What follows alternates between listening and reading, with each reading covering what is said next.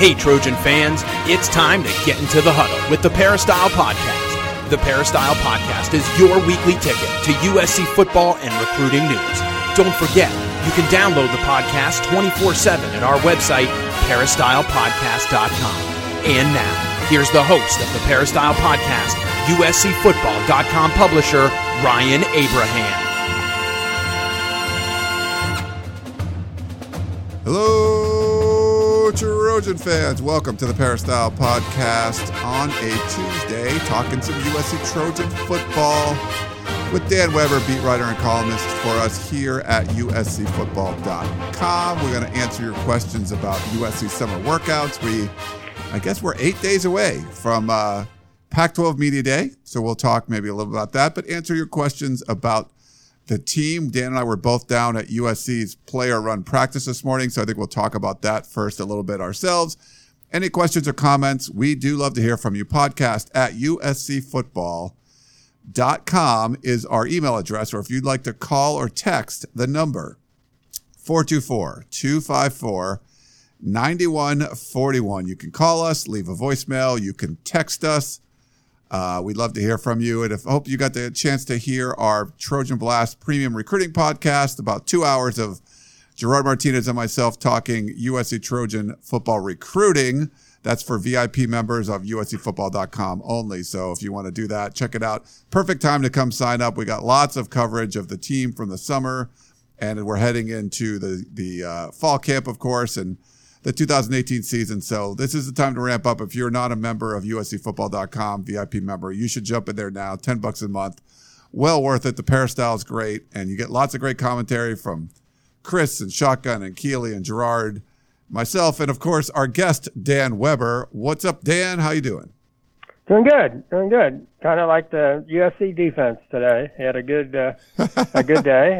So kind of upbeat. I do like the fact that they do look like they're going to show up every day.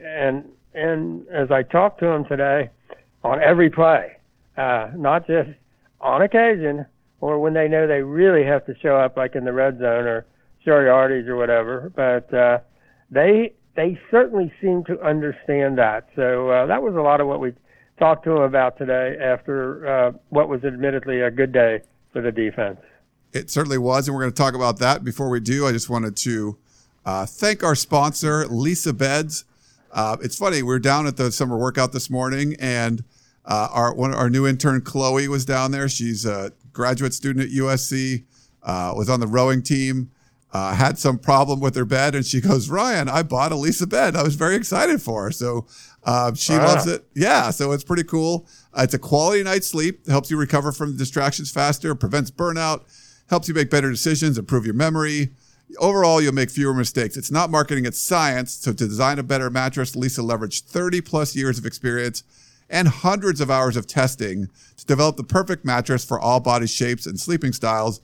And you can tell it works. I like it. I'm 6'3". I think Chloe's like 5'5" or something. It works for her. So yeah, it's great that she went in there and loved it. It's they want to leave the world a better place than what they found it. So they do that with the mattress donations. They've donated over 26,000 mattresses and counting. They're also teaming up with the Arbor Day Foundation. They'll plant a tree for every mattress they sell. They're committed to planting 1 million trees by 2025, so that's pretty cool. And you get savings, Dan. If you want to buy the Lisa mattress, just as what Chloe did, go to lisa.com, LEESA.com/USC, and you'll get $160 off the Lisa mattress. So I made sure, I'm like, Chloe, you got the discount right? And she goes, yeah. So Chloe did it, our intern. Hopefully you guys will do it as well. Go check out lisa.com/USC. So I'm interested about Chloe as a rower. Was she on the lightweight crew, or was she a coxswain? She's a coxswain, or coxswain, okay. Or whatever. Yeah. And she looks like, she would be. She'd be a good one. Okay, very impressed. Huh? Yeah, she goes out there. She ends up working out. As an athlete, she works out. She'll see the players down there. She works out in the McKay Center and stuff, and then she's doing like 9 to 12 class every day for this graduate study, like at Annenberg. So it's kind of crazy. So she was down there this morning until she had to run off to class. But she's been great helping us out with stuff on USCFootball.com. And I told her I'd mentioned her on the podcast today because I was like, oh, that's awesome that you bought the Lisa Bed. So very cool. But so the workout is what we were talking about down there at USC. A lot of footballs hitting the ground, I guess you could say, Dan. I got to do instant analysis, the first one I've done in a long time. So I got to do that with Dan. Keeley's on vacation this week, but it didn't seem to be the sharpest practice, I guess you could say, for the offense. No, I think, they're finishing up the, strength and conditioning part of the summer. So I think they have a pretty good grasp of the playbooks. I think they're real impressed with themselves. They're doing tests, all the time on defense, for example, and they think that's really helped them. So I think they're pretty up to speed. And on a day like today, they ended up with just the one quarterback, Matt Fink. So, I think, again, it's not so much the way it used to be where it was we'd basically evaluate them as summer throwing sessions. And you really needed to be able to throw the ball pretty well every time you went out there, and that's what it was all about. This is different. They're trying to, really be able to hit the ground running in August and trying to, really master the playbooks. And I think they've done mostly that. The execution on offense maybe hasn't been perfect, but they certainly are missing a lot of guys. Tight ends are way down. They're going with like 8 offensive linemen. We didn't see all the running backs today. So it's not a surprise that maybe the offensive execution isn't, perfect. And that's not the point of the PRPs. But the defense is really trying to be perfect, it looks like. They're trying to communicate. I know some of the people on the P were asking, what was the pressure that the quarterback's under? And there's pressure. They're coming hard, and they're in his face. They're obviously no pads. Nobody's tackling anybody. Nobody's hitting anybody. But he's getting people running at him on every play. They were really coming hard today in terms of the blitz and all that kind of stuff. So the quarterbacks, and today you tend to say quarterbacks, and Jack Sears was there for a little bit, but they were under pressure, and so they've got to try to get rid of it fairly quickly. And there weren't many openings, and if the ball was a little late, you had a defender playing the football. So I like the looks of that. So it's like, I know it used to be the days, and we've had 3 straight quarterbacks as coaches, so you tend to look at, as head coaches, you tend to look at the game through their eyes. And you knew when it was Lane or Steve, they wanted the offense to do well. It was important to them. And on some days when the defense really dominated, they weren't happy at all. And yet, you can look at it, and I think you got to come away from a day like today and just say, man, that's good for the defense to be playing like that and to be all upbeat and excited and all fired up. And I just think you have to decide, how you're going to look at things. And I think, with this team, I think looking at it from defense first is a good way to look at it. Dan, I talked to Ajene Harris during the last summer workout, not this morning, but the last one. I still haven't put the story up yet, but I will. And if you remember, and so basically what's going on, Dan, talked about this. We're not seeing, like the last couple, we haven't even seen them do throwing lines. It's really just, kind of goof around a little bit and then get right into 7-on-7 and 11-on-11. It's like preparing for practice. There's right. No competitive periods. There's no one-on-ones. There's not the kind of stuff that we used to see a lot of. And if you remember when Ajene Harris came in, who Crenshaw High School, 3-star kid, played quarterback and cornerback and, did special team stuff. He hadn't played wide receiver since he was in 7th grade. Came out there in the summer and started playing wide receiver against, I forget who the DBs were, but was doing great. He was doing this amazing job and really kind of made a name for himself in those one-on-ones in the summer. And I think that really set him up to, have a career. He switched around a little bit, but played a lot, over his years at USC. And I asked him, and, if he came in today, he wouldn't have got those opportunities because he wasn't able to do those kind of things in the summer. He would have been like the third string cornerback or something and just would have been going through plays. And you really wouldn't, I mean, maybe he could go out there and make a play, but I don't think he would have had that same opportunity because these workouts are so different now than they were just a few years ago. Do you think that's fair, or do you see the same thing? No, that's a good point. The point is, and I think, if you structure them and you make them like a practice, the players are running them, obviously, and the coaches are nowhere around, but obviously everybody agrees that this is kind of how they want to go. And that may give you a, running start into August and, a lot more. You don't have to go through the playbook as much in that, but you do maybe lose the opportunity to have a kid like a Jenny show, what he can do because it's more freewheeling and more guys just trying to show you what they can do, more one-on-ones. And I know when you get an injury like in one-on-ones, then everybody says, should we be doing that because they go too hard and they really there's no good answer, I don't think, because if you turn them loose and say, we're going to go one-on-one all out, you're going to see some guys really go hard on both sides of the ball.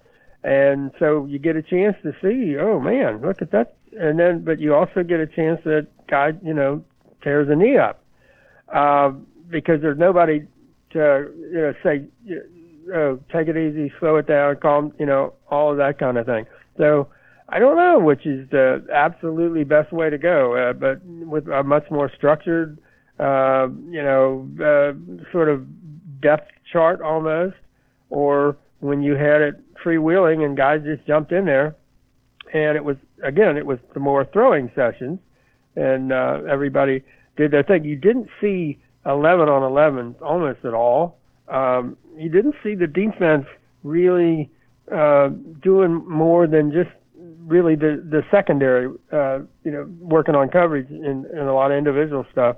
But they're much more team-oriented now, and you might not be able to make people, notice you right away. Although with this team, you're hearing a lot of upperclassmen talking about a lot of freshmen, a lot of names that they're mentioning and telling you, this kid, or they don't always know their names. They'll say, Aka Cedric Ware the other day said, that G kid, he said, I don't know all their names yet, but he meant Elijah Griffin. But, they're getting noticed, but in a different way.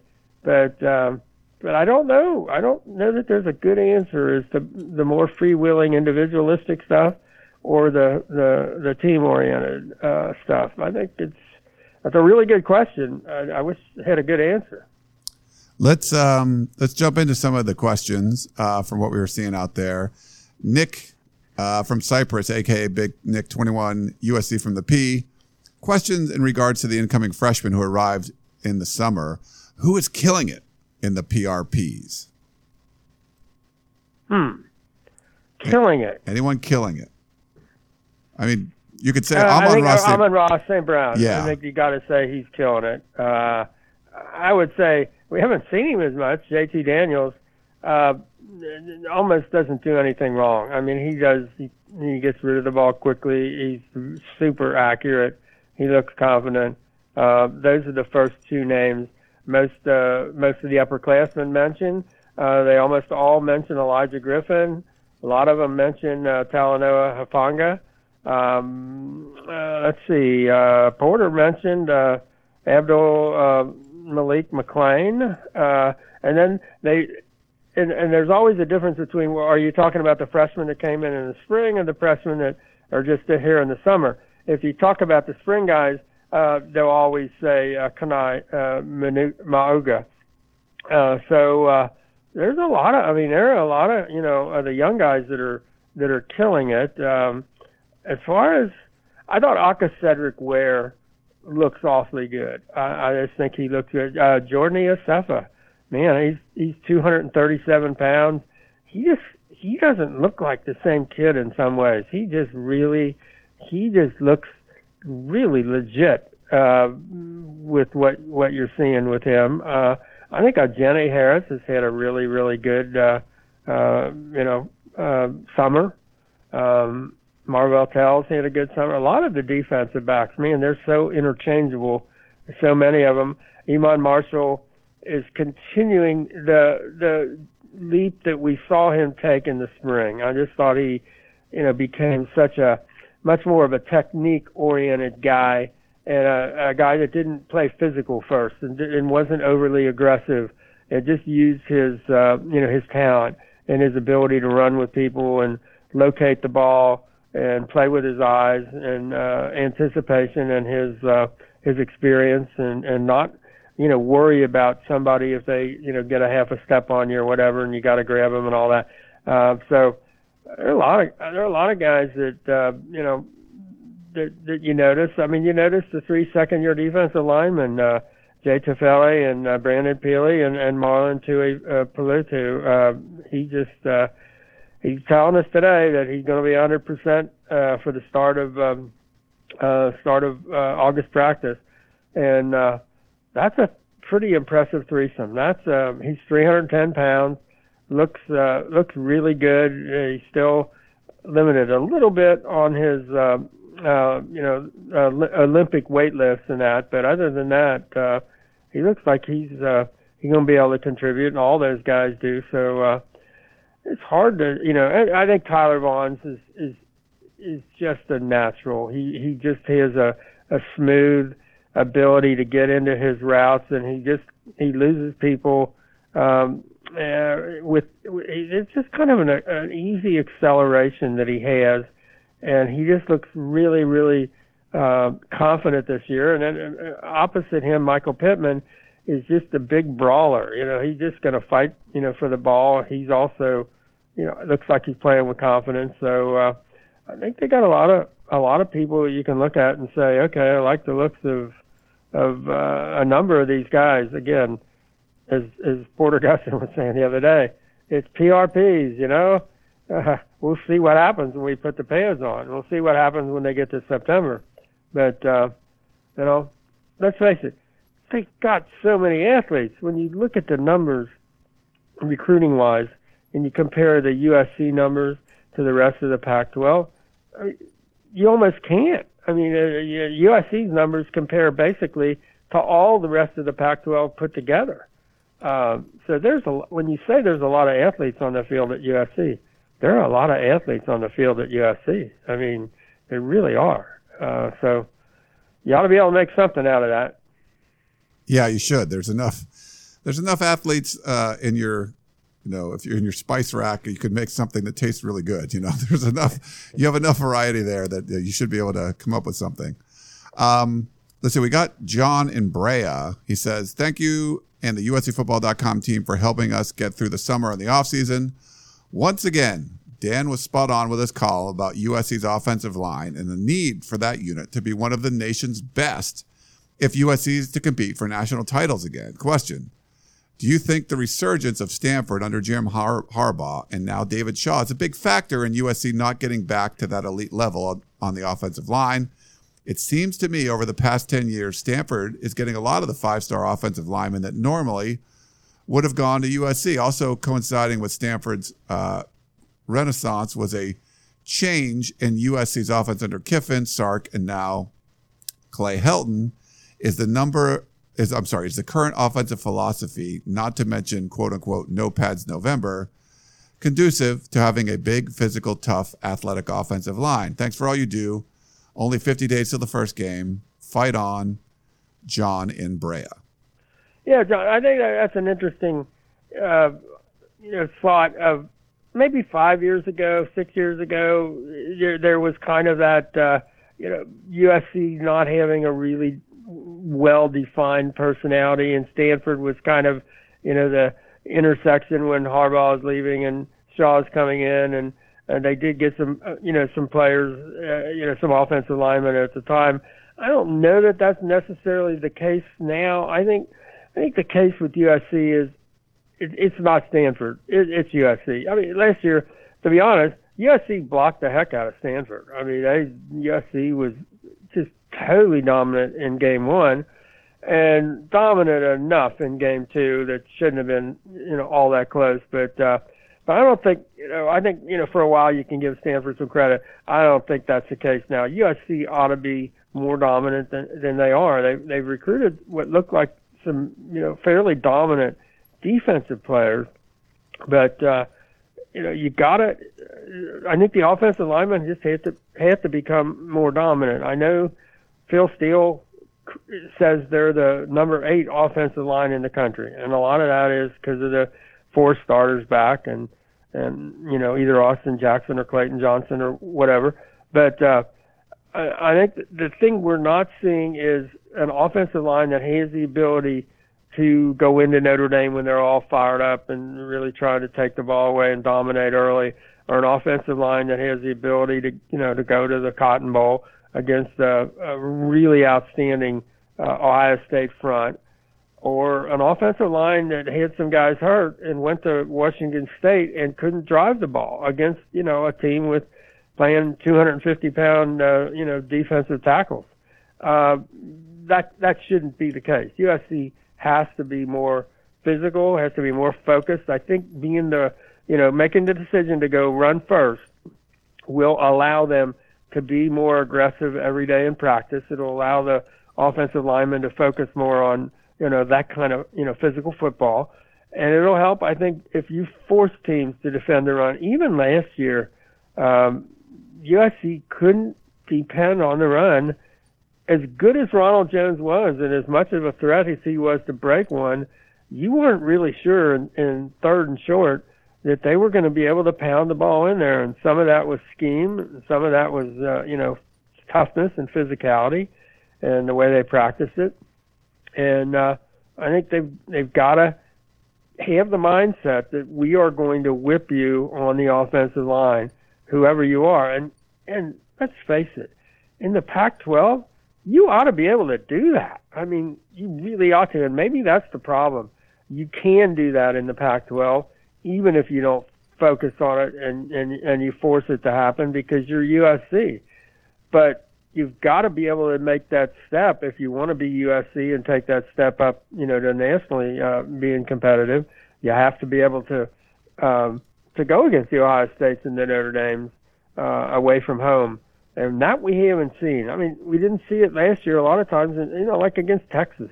I mean, Texas certainly won the physical battle last year. Heck, Western Michigan almost won, the physical battle last year. Utah did. UCLA did. That can't be allowed to stand. USC's got to be going into these games and saying, we're going to be able to dominate at the line of scrimmage on offense. And, I think there were it got there in a number of ways.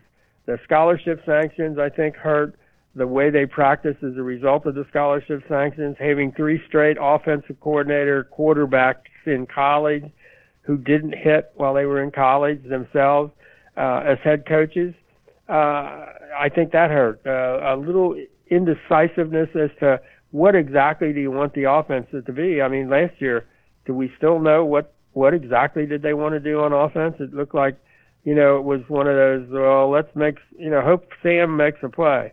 That wasn't good enough. I think they've got to, develop a personality and really be able to, stick to it and make it happen. And I didn't see the sense that USC was going to go into games and just flat out take them over and make the game go their way, other than the first Stanford game, which, I mean, they did things, and you look at the film, and they blocked people, and they got downfield, and the timing, and then that all went away. It's hard to believe, where it went, but it absolutely went away, and went away quickly. And then it was more like, come on, Sam, make a play. And that's just too hard to do, as Sam saw. I mean, it happened once against Penn State in one of those games that'll never happen again. But I did even said, today that I think they couldn't get that game out of their heads. That game, as much as they said they wanted to forget the Penn State game and move on, they could not. No one could. And they were always hoping to, recreate that, and, people wouldn't let them. And Sam suffered from that, all the turnovers and the way people took, they came at him. That was a tough year last year, I think. Despite Sam, despite Ronald Jones, despite Deontay Burnett, that was a tough year on offense, I think, in a lot of ways. When they really needed to be able to play offense at Washington State, at Notre Dame, and against Ohio State, they could not, and that's not a good year. And so I think the focus this year will be better. I think the offensive scheme will be better. We'll see. I think they'll practice harder. I think they have to. Players know it. Coaches have to know it. I mean, we can talk to them about it. They'll always tell us, yeah, but you really have to believe it, and you really have to do it. I think they will, but I wish they didn't have to be guessing right now about that. Yeah. Before we jump into the rest of the questions, wanted to thank Trader Joe's. We've been working with them for over a year, planning on, once we get the fall camp schedule, planning on doing another sort of tailgate event at before one of the USC practices. We'll send you more details when that happens, but you can go to TraderJoe's.com. But if you have one in your neighborhood, I have one in Hermosa Beach, where I'm from. Just picked up a 12-pack of specialty beers that I like to have. We always buy bottles of wine, pick up some cheese, crackers, different snacks. My wife and I had dinner last night, and it was like some different Indian food that we had bought from Trader Joe's. So some good stuff. Dan and I both love going. Bring your USC Trader Joe's bag, and we're going to get a whole bunch more of those. So hopefully you can come to our event in August. We're going to give away hundreds more of those Trader Joe's bags that are USC branded. So great stuff from Trader Joe's. And Dan, I know you love them too. You might have to do a little work to get me up to speed on the Indian food, though.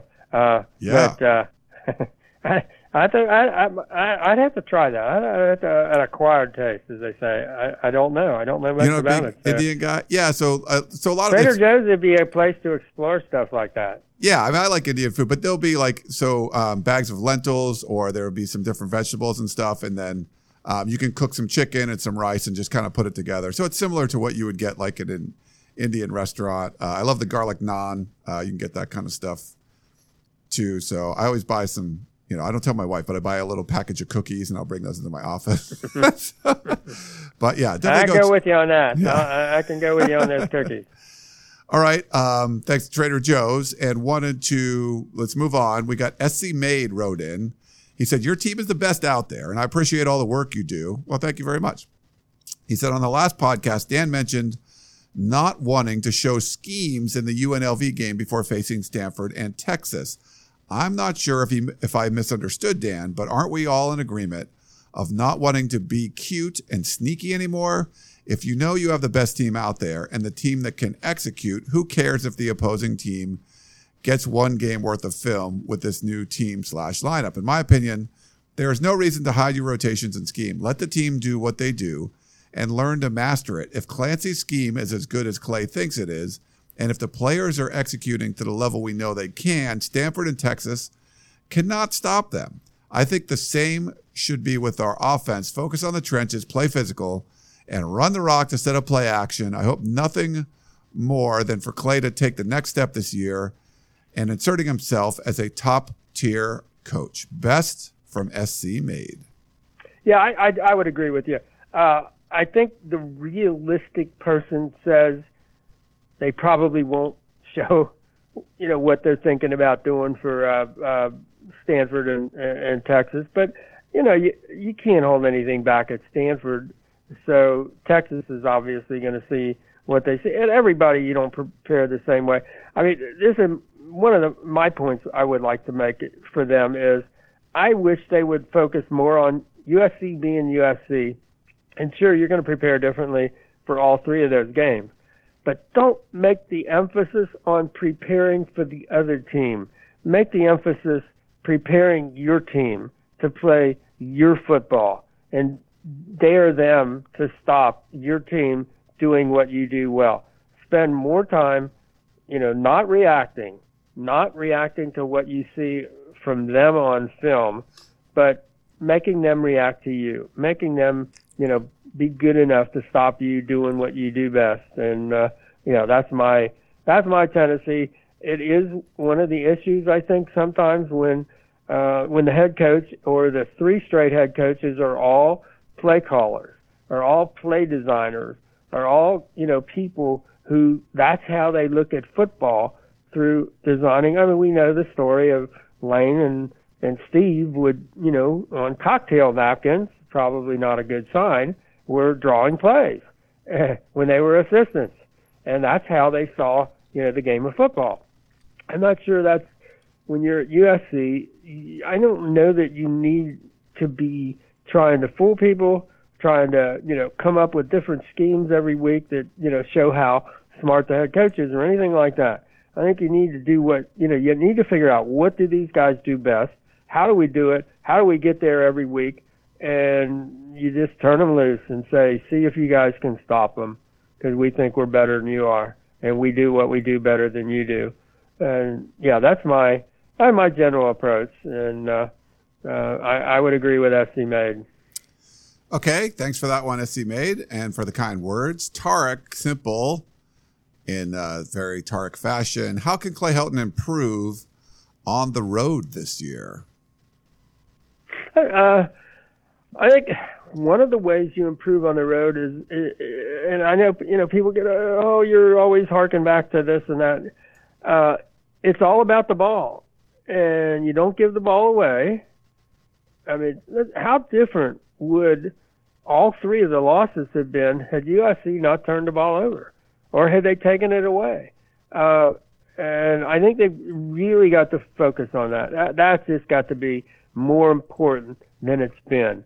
I think on the road, you just can't be giving up the ball like they did early, against Ohio State and certainly Notre Dame. You cannot do that. You got to, make them work really hard.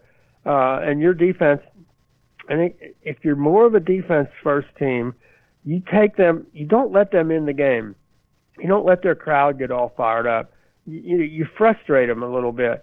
I always think the perfect example of USC football was that, year when Matt Leinart came in to replace Carson Palmer, and you lost your Heisman Trophy winning, quarterback. You lost your, super safety Troy Polamalu. You went to Auburn, who some people thought could win the national championship, and you don't let Auburn play. Auburn had a whole ton of guys that went to play in the NFL. Quarterbacks and running backs and linebackers and all that. They didn't let them USC said, no, we're not letting you play. And, that was the game when the Auburn, fans were saluting their recently deceased play-by-play guy, radio guy. And half the stadium was asked to, his standard call was, touchdown, Auburn. And they would have half the, 40-some thousand, they practiced it before their kickoff. One side of the stadium would say touchdown, and the other side would Auburn touchdown. And so they tell them this is what we're going to do when we score against USC. Only problem, USC didn't let them score. They said, nope, you're not scoring. They didn't get it. They didn't get one chance to do that all day, to do the famous touchdown Auburn, and that's how you win on the road. You take the crowd out. And that game, USC literally took the crowd out. And I think this defense is starting to think like that. You're getting a sense that they're realizing if we can take the ball away from people, if we can make it really hard on. And one of the reasons they stay later is they work on the pass rush. And when you see what they're doing, even with no pads, they're busting their tails. Getting into the backfield, and they're going full speed, and I like the looks of that. So to me, that's how you improve on the road. Is you don't turn the ball over, you take it away, and you really, really do not let them play on offense. You just frustrate them. You keep them in their end of the I think Auburn crossed the 50 once in that game, and that. Because that was a game USC wasn't sure what Matt Leinart was going to do. They maybe let him have half the playbook. First play of the game that Auburn threw the ball, Darnell Bing intercepts it, They're deep in, Auburn territory, short field. You do that, and all of a sudden that crowd that had been there for an hour and a half, with the stadium full and yelling and screaming, got really quiet. It was like, uh-oh, this is not going to be easy. And I think there's some things about football that just, stand the test of time, and that would be one of them. And I don't know that this program in recent years has been a team that focused on, we're going to take away your ability to run your offense. We're just going to shut you down. We're going to not make mistakes. We're going to be aggressive enough. We're not going to worry about guys not carrying out their assignments, so that we can be aggressive every time. I mean, that's one of the things that I think hurt Clancy in terms of being as aggressive as he wanted to be, because I'm not sure he trusted everybody to do the right thing. And if you're all, flying around out there and one guy doesn't do what he's doing, here you got 10 guys that have made great plays and they waltzed to a touchdown because the 11th guy went the wrong way. And I think they're past that, I think, now. But that's how I would approach it on road games, and obviously how big are the first 2 road games this year. So I think they've got to figure that out. They've got to, be able to go on the road, and they're going to have to go to, for the 2 games in the South, they've got a road game at Arizona in the end of September. That's really going to be important with Khalil Tate and the new coach. And I'm sure Arizona's going to be all fired up to see what they can do. And then USC 3 weeks later goes to Utah. So, the other team that thinks it has a chance in the South. So, solving the road portion of the schedule is going to be really, really important. I mean, that's 4 of the first, 6 or 7 games that really matter, and they're on the road. I picked 24/7 Sports will do some video shoots with me, and they'll just ask me like a question, and I give like a minute and a half answer. But that was my pick they wanted to know what a trap game was this year, and I picked the Arizona game.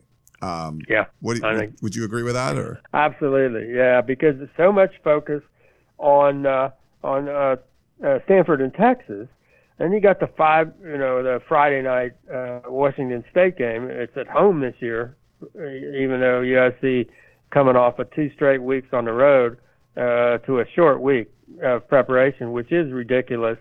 And when you talk to the USC coaches now, they say, and maybe they overthought it, but they said you've got to start managing your personnel in the week or 2 before, knowing you're going to have a short week. Whatever week that is, that they're going to be, players that maybe won't quite be ready to go, which was certainly the case last year. But so now you've gotten through those games, and here's another trip to Arizona, the end of September, and God knows how hot it's going to be. I don't know. I mean, at least we know the Texas game is whatever. 5:30 kickoff or something like that, but it's 6:30 Texas time. Not sure. It's a primetime game at least, but who knows about the Arizona game in September in Tucson? You're gonna have to be ready. I think the last time they got a day game in Tucson, and that was the game where Keely's shoes melted. If you remember that, remember her rubber? She had the rubber sole shoes, and they melted on the turf. So I think you got to be ready for that trip to Tucson. Yeah. Let's go to Big Nick again. He said, "Have you seen any improvement in the special teams unit since last year's football season?" Which we really haven't had a chance, right? Because it would just be spring football, and there's really nothing in the summer, but. What do you think about? Well, I mean, I was too flip. Some of the times before practice, you will see Jenny Harris live catching punts, and that's impressive because they're not doing anything that has anything to do with special teams in the summer. Just watching Amon-Ra's hands and his decisiveness and his toughness and all that makes you think that they're going to have more answers on special teams. Watching Velus Jones, bigger, stronger, quicker, and it doesn't look like he is looking for a place to fall down or doesn't have kind of the balance. There was sort of a top-heaviness balance issue that seemed to, on first contact, put him on the ground. I'm not seeing that anymore. I'm seeing a guy that is trying to, just run through contact big time, and he got a bigger, stronger, more athletic-looking frame in order to do that. He's getting a chance to run it in the offense as well. So I think just by natural, development and additional personnel, I think they're going to get better. I think in terms of if you consider all the special teams, you consider the coverage teams, there are so many big athletic safeties, secondary guys, and linebackers. You really should be able to, fill your coverage teams, both punt and kickoff coverage teams, with a ton of guys that ought to be able to cover. I mean, really, they're just a lot of people that you're going to be able to pick from on the coverage team. So we haven't seen it yet, but you would be able to, I think, just assume that there's going to be a jump up. And the fact that John Baxter will not have to coach the tight ends this year and can concentrate on special teams, we hope that's a good thing. We don't want it, where it dominates practice. But there's a lot of opportunity, I think, to, improve on special teams. They better improve on special teams. That was not a good effort for a team with as many athletes as USC has. Last year was not a good effort by the special teams. Certainly not. Let's go. I was on that. I've been harping on that for a while. Boyd in San Ramon. Any ideas when training camp will start and if they will be open to the public? Or do you know when that info will be released? We are making travel plans and thinking of bringing my 5-year-old son to a practice. Also, I think I've seen kids line up and high-five the players as they exit the McKay Center. Is that right? From Boyd. Yeah, I mean, I think they're good. That's what we understand. What we don't know, August 3rd, I guess, is the first day. What we don't know are times. But we assume that until they get into game week, that there will be, like every year, that fans will be able to go to practice.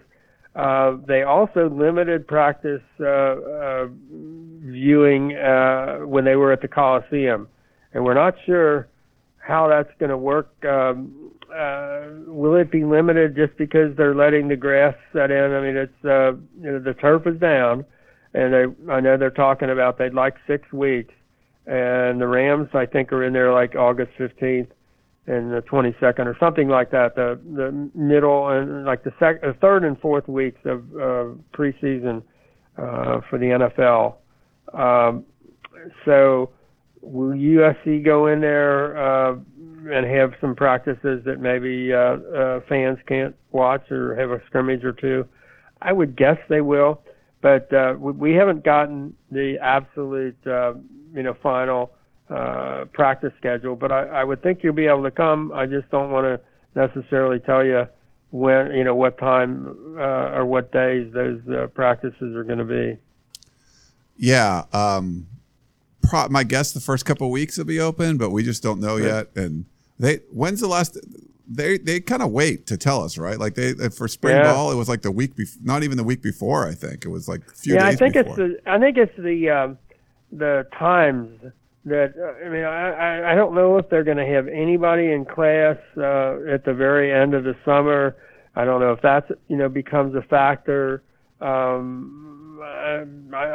don't know for sure what are all the determining factors in terms of why they don't necessarily, let us know in advance, or maybe they don't want the players completely to know what the times of practices are, or what. I mean, I think there's always the case of, if you tell the players early enough when their days off are going to be, they're maybe planning to take advantage of, okay, that's our day off, or that's our day off.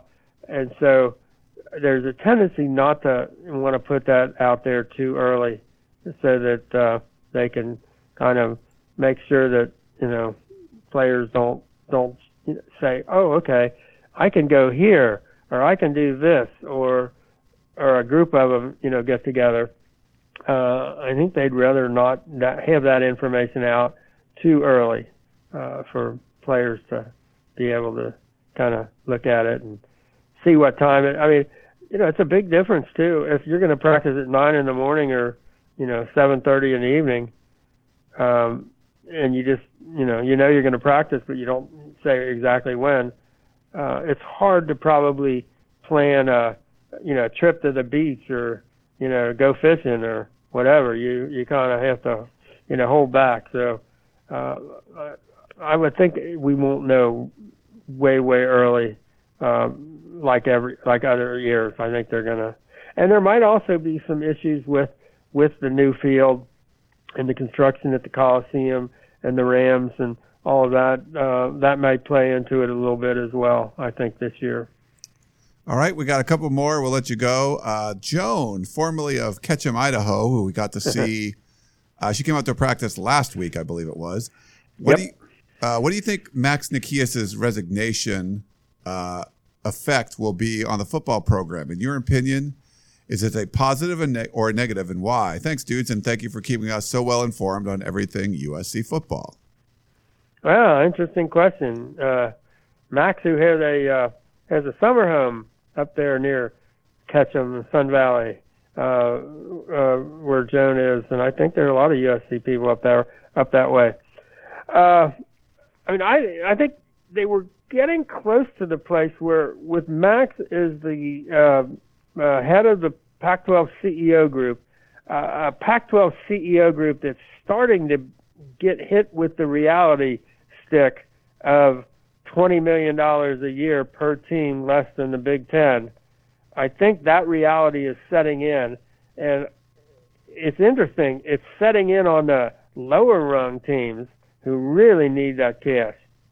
And so Max was in charge of that group, and I thought he was positioned well. He was also, at the time of his resignation, he was the head of the College Football Playoff Committee. So it's kind of unfortunate that, having earned his way into those two really places where he could have some real influence, that he won't be there. And I think Max could have been a real leader, because I think there were only 3 Pac-12 CEOs who were there when they hired Larry Scott originally. And I think Max would have been one of those who said, who would have the ability to really influence the newer people if he said, look, this isn't working. We've got to maybe think about going a different direction. I think he was well placed to maybe be that person. I don't know that the new person, when and if USC, gets that new person in the next 6 months, will be in any position. Obviously won't be the, chair of the College Football Playoff Committee, but also maybe won't have that same ability to, be influential right away in the Pac-12, which really has to make some serious decisions about where they want to go in football, how they want to go there, who they want to listen to. Do they still want to listen to Larry Scott? I mean, my goodness, 12 years right now, the potential of having 12 years of saying, we're going to get this TV thing right the next time. We do a whole lot of soccer games that are really, really of interest to the people in the game, whose parents can't come to the game. No, that's not working. And so I thought they had more opportunity to change some of that with Max still in there. I don't know that USC can have the same kind of influence, right now, and that's too bad. I do think Max was a positive. I know that a lot of people don't agree, maybe, but he did really like the football program, care about the program. He needed some more help, I think, from the athletic department, to be honest, in this is what we need to do. This is how we need to do it. I think he needed people, if you were Max Zacchaeus and the people advising you said, yeah, let's hire that, Steve Sarkisian, he's got a really good reputation at, Washington. If you were Max, after that recommendation, you would probably say, I'm not going to probably buy the next recommendation these guys, send my way. And that was a problem. I think, I'd like to see more, leadership from, the USC athletic department, to be honest, and especially with the new president coming in. And I think we're still waiting to see if that happens. And I'm not sure. We've seen the signs of that. I don't know what you think, Ryan, but I don't know that I've seen that. No, you have not. Just leadership decisions. Man, I can't even spit that out. Been a lot of podcasting today. Yeah. Been questionable decisions on the leadership side, So it's hard to say what kind of impact this is going to have on it. I think, winning will solve a lot of problems.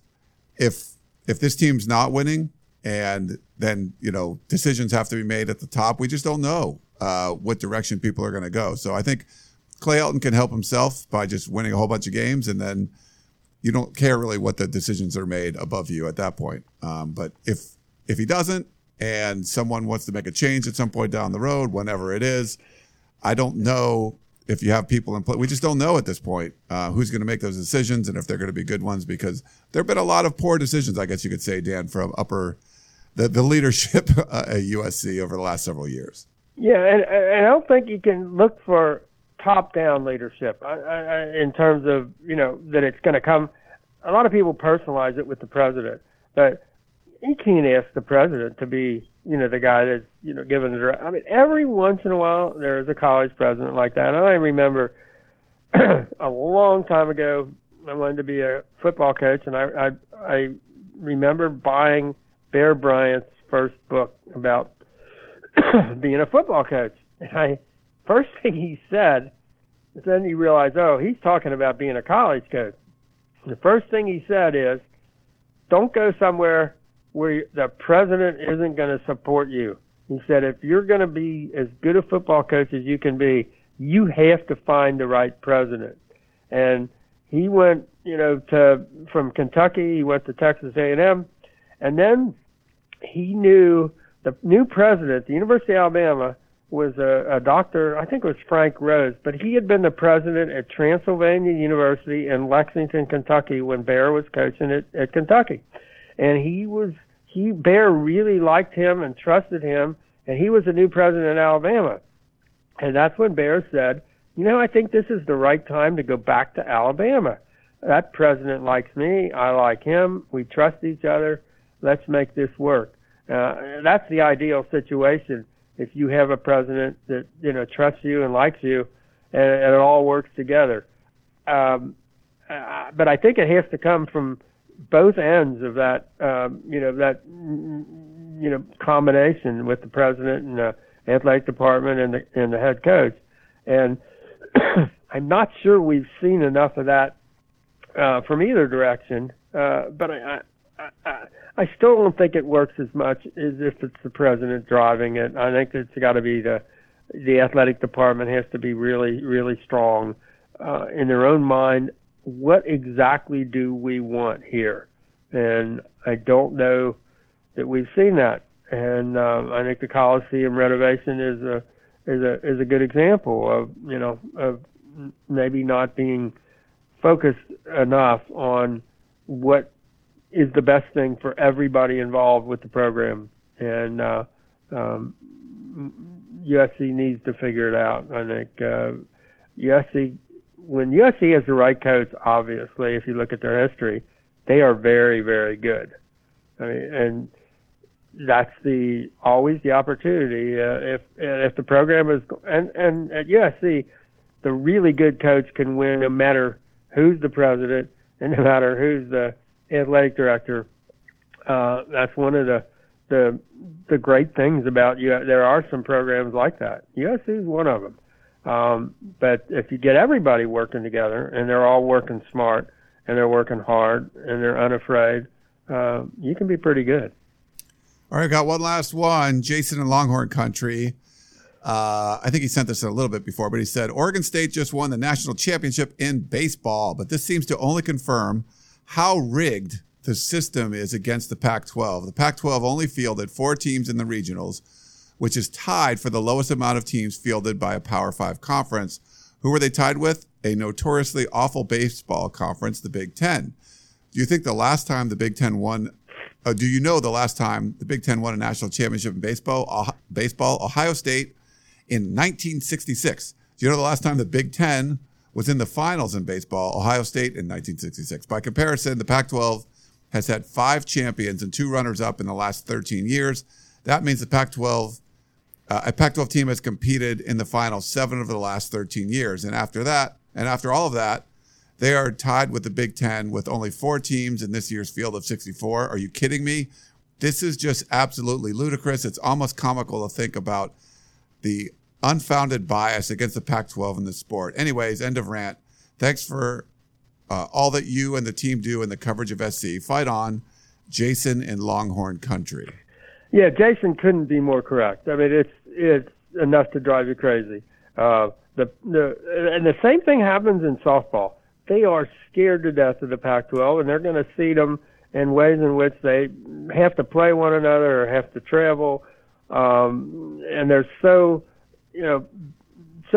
obviously SEC oriented and dominated that they do make they make life difficult for the Pac-12. And obviously Oregon State is one of the unbelievable stories. I mean, how many baseball players are in Oregon to begin with? And you're fighting the weather, you're fighting the geography. You've got to emerge from a Pac-12 that's pretty good, and you're coming out of Little Corval. I mean, they do such a marvelous job there. That's as good a story. As much as maybe we're not always upbeat on Oregon State as a member of the Pac-12, what they do in baseball is so good and such a joy to watch and how they do it. But yeah, for years, you look at what the committees do in both baseball and softball against the Pac-12, and you just shake your head and said, this is horrible. How do these people, live with themselves? They're not even trying to be fair.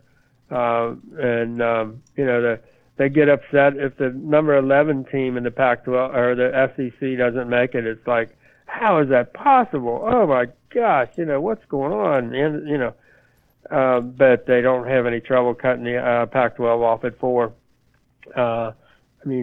Let's face it, the Pac-12 has the best tradition in the history of college baseball, and obviously USC, even now, as far removed as they are, still has the number 1, historical program in college baseball, and it doesn't seem to matter because there are other people working a lot harder to get all their teams in. I mean, if you watch ESPN, either baseball or softball, when was the last time a Pac-12 game was on any of those, weekend, Saturday, Sunday? Never. You might see Texas A&M on there 15 times in one season. You're not going to see Oregon State on there. And some of that's the Pac-12's own fault because they didn't make any kind of agreement with ESPN, and they don't, they wanted to keep their TV package separate and all that. But Jason, I don't disagree with you. And it would be tough to be a Trojan in Longhorn Country, knowing how they look at things. But you couldn't be more correct. All right. Well, thanks for that one, and thanks for all the questions that everybody sent in. Just about an hour, not too bad. Dan, I guess we'll see you out there on Friday for USC's next summer workout, and then next week we'll be in Hollywood and Highland for a very long day at Pac-12 Media Day. Yeah, because they're getting an 8 o'clock start for me, that means leaving Orange County about 6, and they're going strong until 6 at night. Whereas the SEC has expanded to 4 days, which would drive me crazy too. If you're in Hoover, Alabama, or wherever for 4 days in the middle of the summer, that's not my idea of a good time either. But you know, I'd rather do it in 1 day. But boy, that's going to be a big, long, hard day in Hollywood for those of us who are going to be there. But it's fun, and you do get you get immersed in it. I mean, it's just like a flood of faces and names, and you do get a chance to, you know, get to talk to the coaches, get to talk to the players. You get a sense of who they are. You know, the Bryce Love and what kind of a, you know, quality kid he is, and just, you know, there's so many of those kids and a lot of these quarterbacks in the Pac-12, and that'll be cool. And you do get, you know, really, really good opportunities to, you know, to talk to them, and you actually get a chance to have lunch with Larry Scott. So yeah, you can't beat that. We're hoping, I think, if the sun is out like it's been, that they get a few more umbrellas to protect the tables. I don't know, Ryan. We were trying to always find out, you know, where is the shade going to be when you try to sit down, you know, for lunch, because they're like half of the tables are not protected, and, you know, it gets really hot on the top of that on the Hollywood Hotel or whatever it is. I guess it's Lowe's Hollywood. But good opportunities to talk to people you like to talk to. It's going to be tougher now because it was split up 2 days, and now you're going to have everybody getting lunch around the same time. I mean, I don't know. It's going to be... Ooh, that's a good point. A lot more people eating lunch at the same time, yeah. Yeah, so I'm not sure. Yeah. I don't know why they did that, but whatever. Well, I think one of the reasons was the LA people didn't all come. When it was USC Day, they did, and then they didn't come back for the UCLA Day, I think. I think that was part of it, that people were picking and choosing. And we were talking today, I think the hotel rate is $259 a night. And I'm sure there are a lot of newspapers that look at that, you know, around the Pac-12 and say, man, that's a lot. I know, you know, hotel rates have gone up way more than everything except college tuition, I think. But that just seems like a lot for some of the papers, you know, that are coming in to, you know, cover Pac-12 Media Day, that they'd probably rather not spend, you know, 2 or 3 nights in Hollywood at those kind of rates. I mean, those are the good rates. Yeah. I don't know. We'll see. I'd rather have it someplace else that's a little bit easier. It's just really hard to get there. No matter where you're from, it's going to take, there's traffic is terrible and it's expensive. Yeah, I've suggested that USC host it. I mean, they've got all kinds of conference centers and, you know, easy parking and kind of in the middle of everything. I don't know why USC, I mean, UCLA in effect hosted it that one year at the Rose Bowl, but I don't think that would have been a bad idea for USC to host it. But, you know, they're so afraid in the Pac-12 of USC looking like they're getting any sort of a favoritism or having any sort of control. But I think, you know, if you're going to have it in LA every year, I think USC would be a perfect place to host it. Yeah. But, all right. Well, that's Dan Weber. I'm Ryan Abraham. Hope you guys enjoyed this edition of the Peristyle Podcast. We'll be back. Make sure you check out the site. We got lots of stuff going up, lots of stuff going on, tons of coverage of this Trojan football team. So check it out. Thanks for tuning in, and we will talk to you next time. You may have noticed that shopping at Trader Joe's is unlike shopping at other markets. People ask us all the time how we manage to have such unique, interesting, and delicious products at such great everyday prices. This is Dan Bain of Trader Joe's. The answer is simple. It's all in the way we do business. We buy directly from the manufacturer whenever possible. This helps to keep our costs low, and we pass those savings on to you. No gimmicks, just great values at honest prices. Every day at Trader Joe's. Thanks for listening. You've been listening to the Peristyle Podcast, presented by USCFootball.com. Be sure to tune in next week for the latest news on Trojan football and recruiting. Don't forget, you can automatically download the podcast directly to your smartphone or tablet for free. Just click the iTunes link on peristylepodcast.com or search for Peristyle Podcast at the iTunes Music Store.